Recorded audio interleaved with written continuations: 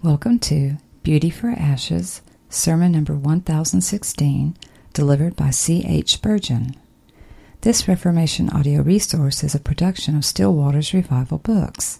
Many free resources, as well as our complete mail-order catalog containing classic and contemporary Puritan and Reformed books, CDs, and much more at great discounts, are on the web at www.puritandownloads.com. Also, please consider, pray, and act upon the important truths found in the following quotation by Charles Spurgeon. As the Apostle says to Timothy, so also he says to everyone, give yourself to reading. He who will not use the thoughts of other men's brains proves that he has no brains of his own. You need to read. Renounce as much as you will all light literature, but study as much as possible sound theological works, especially the Puritanic writers and expositions of the Bible. The best way for you to spend your leisure is to be either reading or praying. And now to SWRB's reading of Beauty for Ashes, which we hope you to find to be a great blessing, and which we pray draws you nearer to the Lord Jesus Christ. For he is the way, the truth, and the life, and no man cometh unto the Father but by him. John 14, verse 6. To appoint unto them that mourn in Zion, to give unto them beauty for ashes, the oil of joy for mourning, the garment of praise for the spirit of heaviness, that they might be called trees of righteousness, the planting of the Lord, that he might be glorified. Isaiah 61, verse 3. When soldiers are on the march or advancing to the battle, military men think it wise to let the trumpet sound, that the warriors may be stimulated by the thrilling music. Many a weary soldier has tramped on with new vigor when the band has struck up a lively march or a soul-moving tune. In the midst of our present Christian service, my brethren, when I trust all of you have resolved to come to the help of the Lord, to the help of the Lord against the mighty, we would bid the silver trumpets of gospel promise sound aloud, that the host of God, as they march on in battle array, may feel their pulses quicken and their souls cheered. May times of revival be also seasons of refreshing. In times of great toil and imminent service, much extra refreshment may, with wisdom, be dealt out. Harvestmen require substantial meals amid their exhausting toil, and as I feel that the Lord of the harvest would not have his laborers treated niggardly, I feel to regale each of you with a portion of bread, a good piece of flesh, and a flagon of wine. Melchizedek met Abraham with bread and wine, not on some fine holiday when he had been musing in the plains of Mamre, but when he returned from the slaughter of the kings. After hard fighting comes sweet refreshment, and any here who have striven diligently to serve the Master, and have been pursuing their sacred calling even unto faintness, will be entitled to come and sit down, and partake of the nourishing bread and wine, which such a text as this prepares for all the sons of the Father of the faithful. Elijah ate of bread brought by angelic hands, for a 40 days' journey was before him. Such a trial of strength may be ordained for brethren to whom this word shall come. Precious promises are for poverty-stricken saints. The strong drink of divine consolation is for the heavy of heart. As saith Solomon, let him drink and forget his poverty, and remember his misery no more. May he who uttered the words which are now open before us speak them with power to the heart of each one here present. They came from the lips of Jesus. May they drop again into our hearts fresh from his mouth, that well of comfort undefiled, and fall with all their ancient life-giving power. We will read our text again and then meditate thereon. To appoint unto them that mourn in Zion, to give unto them beauty for ashes, the oil of joy for mourning, the garment of praise for the spirit of heaviness, that they may be called trees of righteousness, the planting of the Lord, that he might be glorified. Our first consideration will be, who gives this word? Secondly, to whom doth he give it? Thirdly, what saith he in it? And fourthly, what will come of it? Number 1. First, then, who gives this word? It is a word to mourners in Zion, meant for their consolation. But who gives it? The answer is not far to seek. It comes from him who said, the Spirit of the Lord God is upon me. He hath sent me to bind up the brokenhearted. Now, in a very inferior and subordinate sense, Christian ministers have the Spirit of God resting upon them, and they are sent to bind up the brokenhearted. but they can only do so in the name of Jesus, and in strength given from him. This word is not spoken by them, nor by prophets or apostles either, but by the great Lord and Master of apostles and prophets and ministers, even by Jesus Christ himself. If he declares that he will comfort us, then we may rest assured we shall be comforted.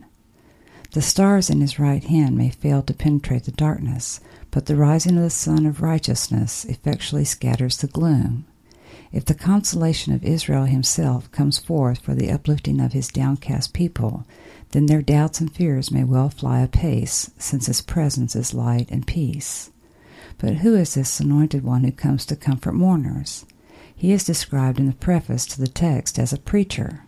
The Spirit of the Lord God is upon me, because the Lord hath appointed me to preach good tidings unto the meek. Remember what kind of preacher Jesus was. Never man spake like this man. He was a son of consolation indeed. It was said of him, A bruised reed shall he not break, and the smoking flax shall he not quench. He was gentleness itself. His speech did not fall like a hail shower. It dropped like the rain, and distilled as the dew, as a small rain upon the tender herb.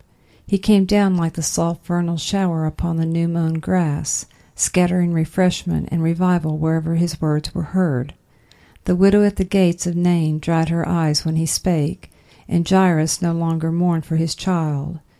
Magdalene gave over weeping, and Thomas ceased from doubting, when Jesus showed himself.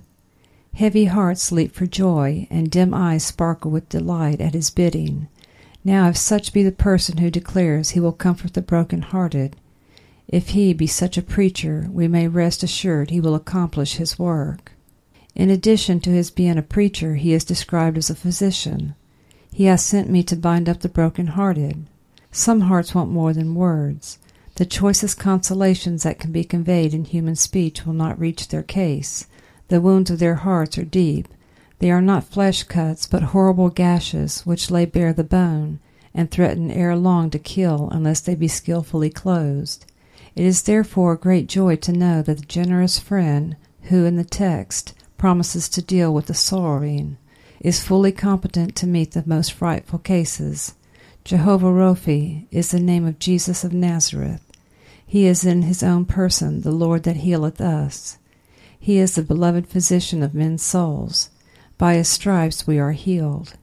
Himself took our infirmities and bare our sicknesses, and he is able now with the word to heal all our diseases, whatever they may be. Joy to you, you sons of morning. Congratulation to you, ye daughters of despondency. He who comes to comfort you can not only preach with his tongue, but he can bind up with his hand. He healeth the broken in heart, and bindeth up their wounds. He telleth the number of the stars. He calleth them all by their names. As if this were not enough, our gracious helper is next described as a liberator. He hath sent me to proclaim liberty to the captives, and the opening of the prison to them that are bound.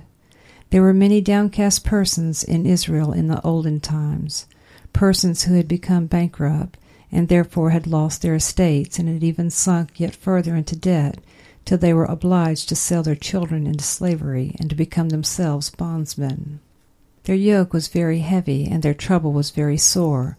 But the 50th year came round, and never was there heard music so sweet in all Judea's land, as when the silver trumpet was taken down on the Jubilee morn, and a loud shrill blast was blown in every city and hamlet and village in all Israel, from Dan even to Beersheba.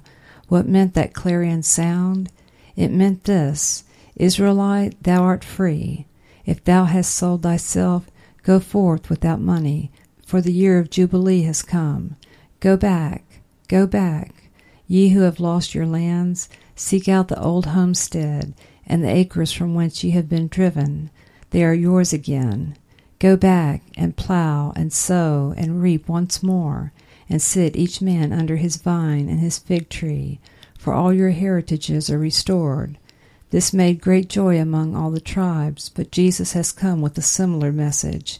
He too publishes a jubilee for bankrupt and enslaved sinners. He breaks the fetters of sin and gives believers the freedom of the truth. None can hold in captivity the souls whom Jesus declares to be the Lord's free men.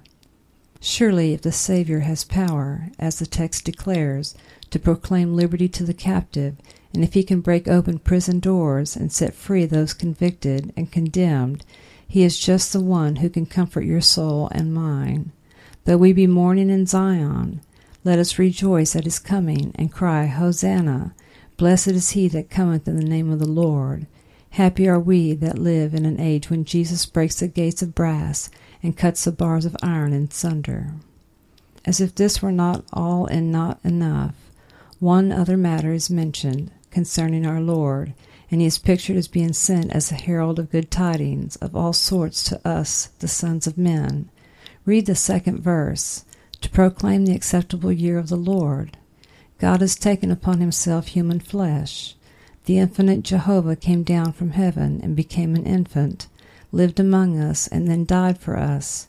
Behold, in the prison of the incarnate God, the sure pledge of divine benevolence, he that spared not his own Son, but freely delivered him up for us all, how shall he not with him also freely give us all things? Beloved, the very fact that a Savior came to the world should be a source of hope to us, and when we think what a Savior he was, how he suffered, how he finished the work that was given him to do, and what a salvation it is which he has wrought for us, we may well feel that the comfort of mourners is work for which he is well suited, and which he can execute most effectually. How beautiful upon Olivet and Calvary are the feet of him that bringeth in his person and his world good tidings, that publisheth peace, that bringeth good tidings of good, that publisheth salvation. But I must not linger. I have spoken of you enough to lead your thoughts to the blessed person who here declares that he will comfort the mourner. May the Holy Ghost reveal him unto you all in the power of his arm, the love of his heart, and the virtue of his blood, the prevalence of his plea, the majesty of his exaltation, and the glory of his character. Number 2. Secondly, to whom is this word spoken? Is it spoken to those who mourn in Zion? They are in Zion. They are the Lord's people, but they mourn. To mourn is not always a mark of grace. Nature mourns. Fallen human nature will have to mourn forever, except grace shall change it. But the mourning here meant is a mourning in Zion, a mourning of gracious souls. Let me try and describe what kind of mourning it is. It assumes various shapes. It begins in most hearts with lamentation over past sin. I have broken God's just commandments. I have done evil against my God. I have destroyed my soul. My heart feels this and bitterly mourns. It is one thing to say formally, I am a miserable sinner. It is a very different thing to be one. To say it may be gross hypocrisy. To feel it is a mark of grace. Oh, that every one of us, if we have never felt mourning for sin, may feel it at this hour. May we mourn to think that we have pierced the Savior, that we have transgressed against a God so good and a Redeemer so generous. Those who mourn for the guilt of past sin before long reach a higher point. Mourners are not suffered long to tarry. Grace takes their load of guilt away. Their transgressions are covered. Do they leave off mourning then? Oh no, they mourn in another way. There is a sweet mourning concerning my past sin, which I would never wish to lose. It is forgiven. Every sin of mine is blotted out, and my soul, therefore, with a sweet bitterness, would mourn over it more and more. My sins, my Savior, how sad on thee they fall. Seen through thy gentle patience, I tenfold feel them all. I know they are forgiven, but still their pain to me is all the grief and anguish they laid, my Lord, on thee. This is a kind of mourning which may accompany us even to heaven's gates, and we might almost regret to have to part with such a friend even there. Lord, let me weep for naught but sin, and after none but thee, and then I would, oh that I might, a constant weeper be. True hearts, however, mourn not only for their past transgressions, but they also sorrow over their past imperfections. If you are what you should be, dear friend, I am quite certain you see a great deal in yourself to grieve over. You cannot live as you would live. Whenever I meet with a person who feels that he is perfect, I conceive at once that he has not yet attained even a remote conception of what true perfection must be.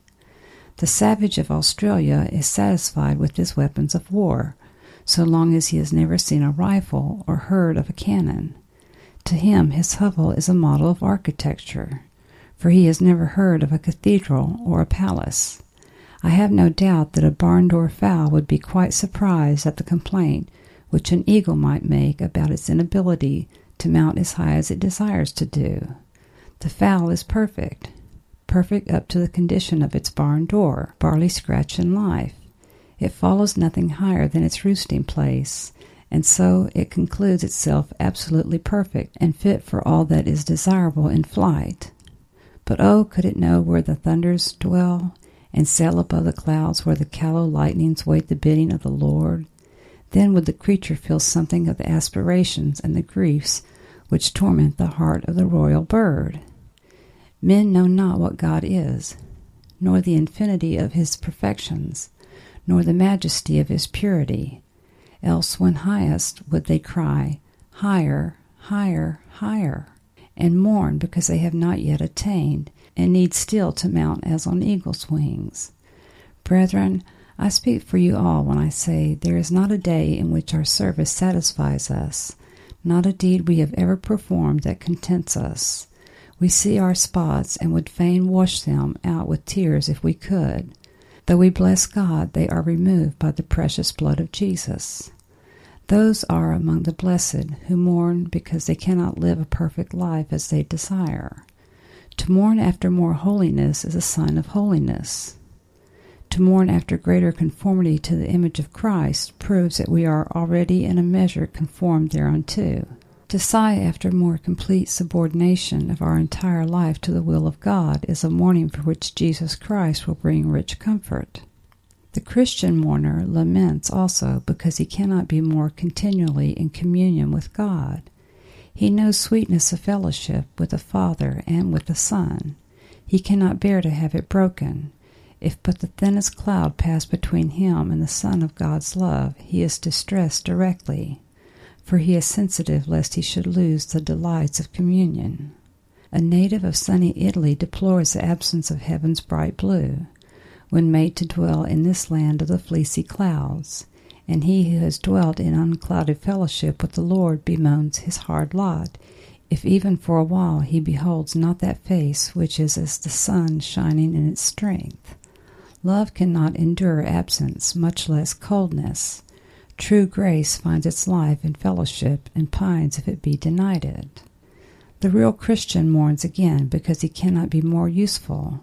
He wishes he were like a pillar of fire and light, so that he might evermore, by day and by night, enlighten the ignorant and inspire the dull and laggard. He wishes not so much for more talent as for more grace to make use of the talent which he has. He would fain bring in a great rental to the owner of the vineyard, who has placed him as a husbandman among the vines. He longs to bring up priceless pearls from the deep seas of sin, wherewith to adorn the diadem of his Lord and King. He sighs because thorns and thistles will spring up where he looked for 100-fold harvests. This makes him groan out. Who hath believed our report, and to whom is the arm of the Lord revealed? Moreover, like his Lord, he mourns for others. He mourns in Zion because of the deadness of the Christian church, its divisions, its errors, its carelessness towards the souls of sinners. He cries with Jeremiah, How has the gold become dim? How is the much fine gold changed? But he mourns most of all for the unconverted. He sees their state of alienation from God, and knowing the danger of it, his heart shrinks within him, as with prophetic glance he sees what their end will be, when there shall be wailing and gnashing of teeth. His heart breaks for the sins and sorrows of others, and like his Savior, he could weep over the cities that reject divine love. He could say like Moses that he was almost willing to have his name blotted out of the book of life, if others might be saved. He feels such sorrow and heaviness of heart for his kinsmen, according to the flesh, who are strangers to Christ, that he has no rest in his death concerning them.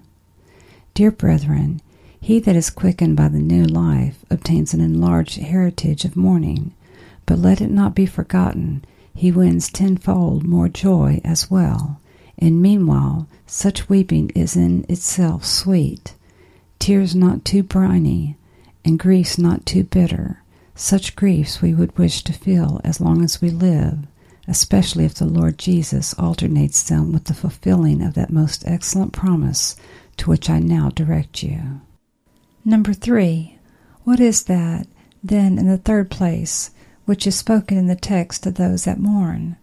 I would draw particular attention to the words here, to appoint unto them that mourn in Zion, to give unto them beauty for ashes.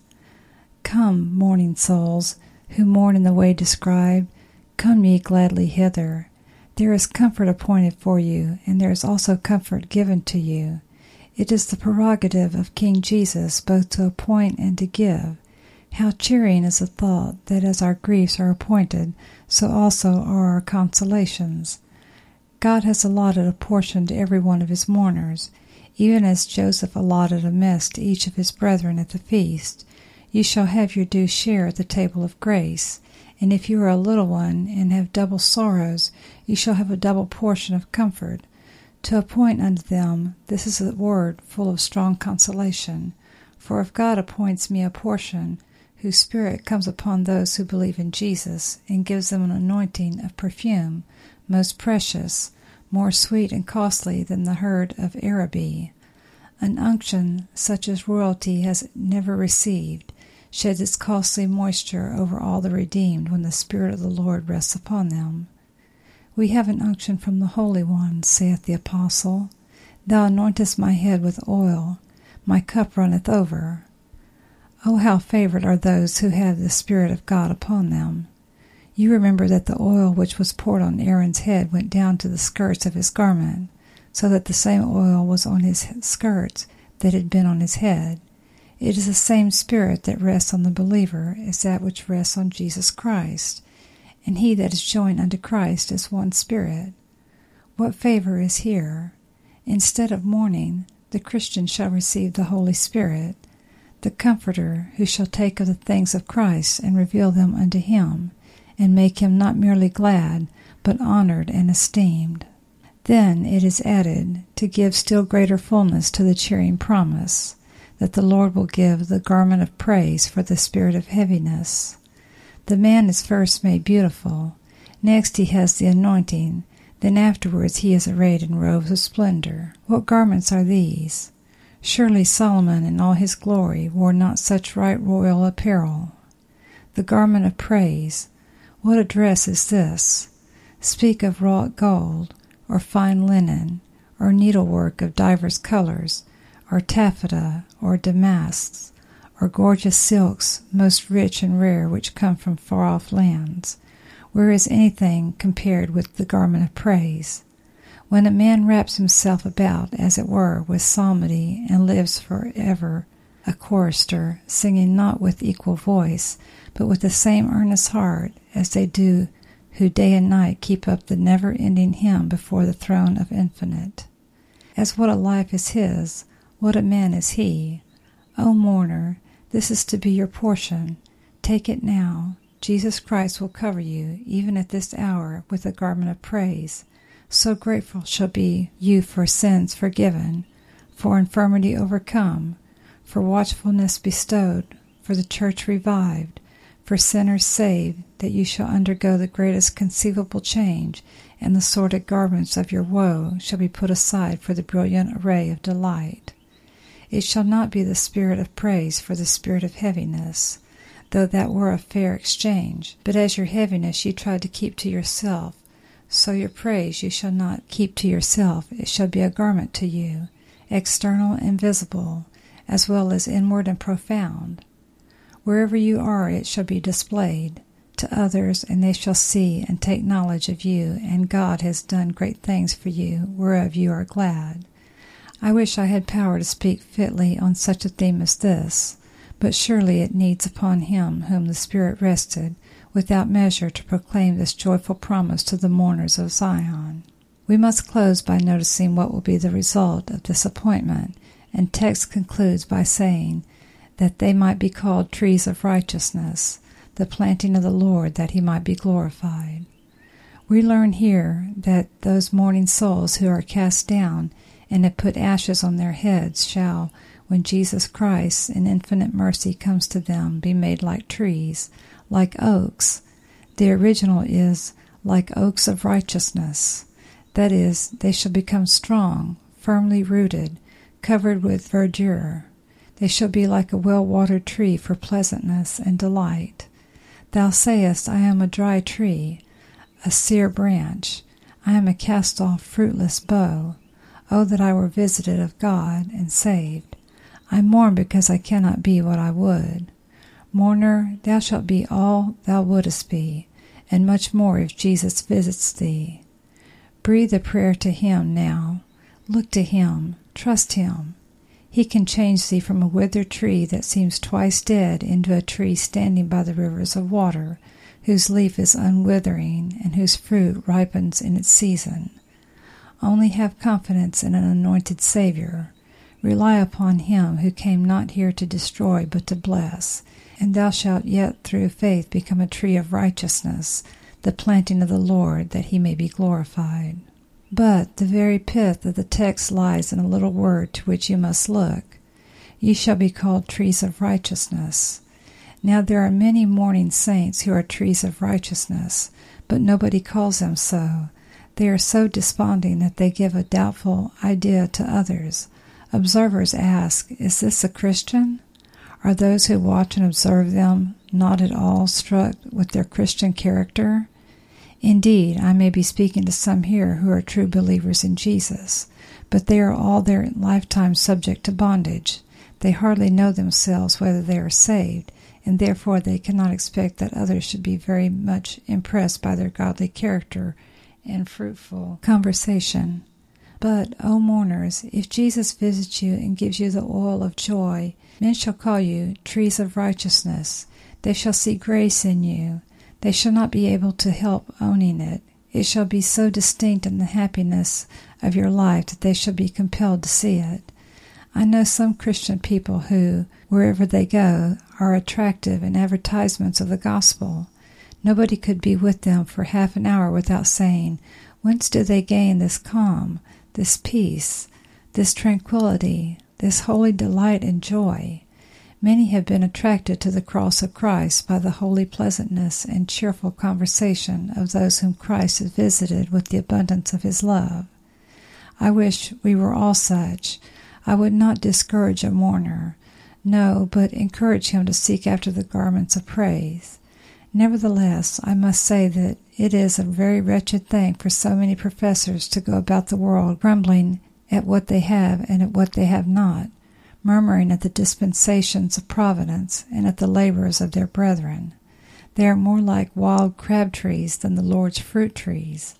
Well may people say, if these are Christians, God save us from such Christianity. But when a man is contented, more than that, when he is happy under all circumstances, when his spirit doth rejoice in God his Saviour, in deep distress, when he can sing in the fires of affliction, when he can rejoice in the bed of sickness, when his shout of triumph grows louder as his conflict waxes more and more severe, and when he can utter the sweetest song of victory in his departing moments, then all who see such people call them trees of righteousness. They confess that they are the people of God. Note still the result of all this goes further. They shall be called trees of righteousness, the planting of the Lord.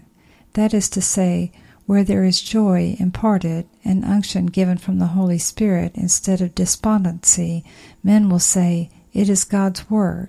It is a tree that God has planted. It could not grow like that if anybody else had planted it. This man is a man of God's making. His joy is a joy of God's giving.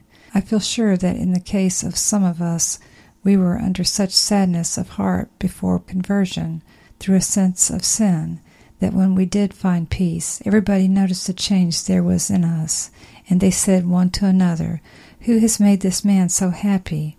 For he was just now most heady depressed, and when we were told them where we lost our burden, they said, "Ah, there is something in religion after all." Then said they among the heathen of the Lord hath done great things for them. Remember poor Christian in Pilgrim's Progress. Mark what heavy sighs he heaved, what tears fell from his eyes, what a wretched man he was when he wrung his hands and said, "The city wherein I dwell is to be burned up with fire from heaven, and I shall be consumed in it. And besides, I am myself undone by reason of a burden that lieth hardly upon me. Oh, that I could get rid of it!" Do you remember John Bunyan's description of how he got rid of the burden? He stood at the foot of the cross, and there was a sepulchre hard by, and as he stood and looked and saw one hanging on the tree, suddenly the bands that bound his burden cracked, and the load rolled right away into the sepulchre, and when he looked for it, it could not be found. And what did he do? Why, he gave 3 great leaps of joy, and sang, "Blessed cross, blessed sepulchre, blessed rather be the man that was there put to shame for me." If those who knew the pilgrim in his wretchedness had met him on the other side of that never-to-be-forgotten sepulchre, they would have said, "Are you the same man?" If Christiana had met him that day, she would have said, "My husband, are you the same?" What a change has come over you! And when she and the children marked the father's cheerful conversation, they could have been compelled to say, "It is the Lord's doing. It is wondrous in our eyes." Oh, live such a happy life that you may compel the most wicked man to ask where you learned the art of living. Let the stream of your life be so clear, so limpid, so cool, so sparkling, so like the river of the water of life above, that men may say, "Whence came this crystal rivulet?" We will trace it to its source, and so we may be led to the foot of that dear cross where all your hopes begin. Another word remains, and we have considered it. We will conclude. That other word is this, the planting of the Lord, that he might be glorified. That is the end of it all. That is the great result we drive at, and that is the object even of God himself, that he might be glorified. For when men see the cheerful Christian and perceive that this is God's work, then they own the power of God. Not always, perhaps, with their hearts as they should, but still they are obliged to confess, "This is the finger of God." Meanwhile, the saints, comforted by your example, praise and bless God, and all the church lifts up a song to the Most High. Come, my brethren and sisters, are any of you down? Are you almost beneath the enemy's foot? Here is a word for you. Rejoice not over me, O mine enemy. Though I fall, yet shall I rise again. Are any of you in deep trouble, very deep trouble? Another word then for you. When thou passest through the waters, I will be with thee, and through the rivers, they shall not overflow thee. When thou walkest through the fire, thou shalt not be burned, neither shall the flame kindle upon thee. Are you pressed with labors and afflictions? As thy days, so shall thy strength be. All things work together for good to them that love God, to them that are called according to his purpose. Are you persecuted? Here is a note of encouragement for you. Blessed are ye when men shall revile you, and persecute you, and shall say all manner of evil against you falsely, for my sake. Rejoice and be exceeding glad, for great is your reward in heaven. For so persecuted they the prophets which were before you. Whatever your circumstances are, rejoice in the Lord always, and again I say rejoice. Thank what Jesus has given you. Your sins are pardoned for his name's sake. Your heaven is made secure to you, and all that is wanted to bring you there. You have grace in your hearts, and glory awaits you. You have already grace within you, and greater grace shall be granted you. You are renewed by the Spirit of Christ in your inner man. The good work is begun, and God will never leave it till he has finished it. Your names are in his book, nay, graven on the palms of his hand. His love never changes. His power never diminishes. His grace never fails. His truth is firm as the hills, and his faithfulness is like the great mountains. Lean on the love of his heart, on the might of his arm, on the merit of his blood. on the power of his plea and the indwelling of his Spirit. Take such promises as these for your consolation. Strengthen ye the weak hands, and confirm the feeble knees. Say to them that are of a fearful heart, Be strong, fear not. Fear not, thou worm, Jacob, and ye men of Israel. I will help thee, saith the Lord, and thy Redeemer, the Holy One of Israel. For a small moment have I forsaken thee, but with great mercies will I gather thee. In a little wrath I hid my face from thee for a moment, but with everlasting kindness will I have mercy on thee, saith the Lord thy Redeemer. For this is as the waters of Noah unto me. For as I have sworn that the waters of Noah should no more go over the earth, so have I sworn that I would not be wroth with thee, nor rebuke thee. For the mountains shall depart, and the hills be removed, but my kindness shall not depart from thee. Neither shall the covenant of my peace be removed, saith the Lord that hath mercy on thee. My grace is sufficient for thee, for my strength is made perfect in weakness. He giveth power to the faint, and to them that have no might he increaseth strength. The eternal God is thy refuge, and underneath are the everlasting arms. And he shall thrust out the enemy from before thee, and shall say, Destroy them. I am God, I fail not. Therefore ye sons of Jacob are not consumed. One might continue forever quoting those precious passages, but may the Lord apply one or other of them to every mourner's soul, and especially if there be a mourning sinner here, may he get a grip of that choice word.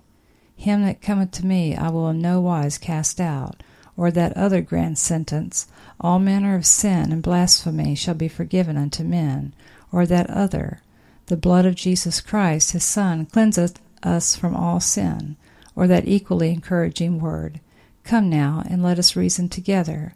Though your sins be as scarlet, they shall be as wool. Though they be red like crimson, they shall be as snow. The Lord bring us all into comfort and joy by the way of the cross. Peradventure I speak to some for whom the promises of God have no charm. Let me, then, remind them that his threatenings are as sure as his promises. He can bless, but he can also curse. He appoints mourning for those who laugh now with sinful merriment, but he will give to his enemies vengeance for all their rebellions.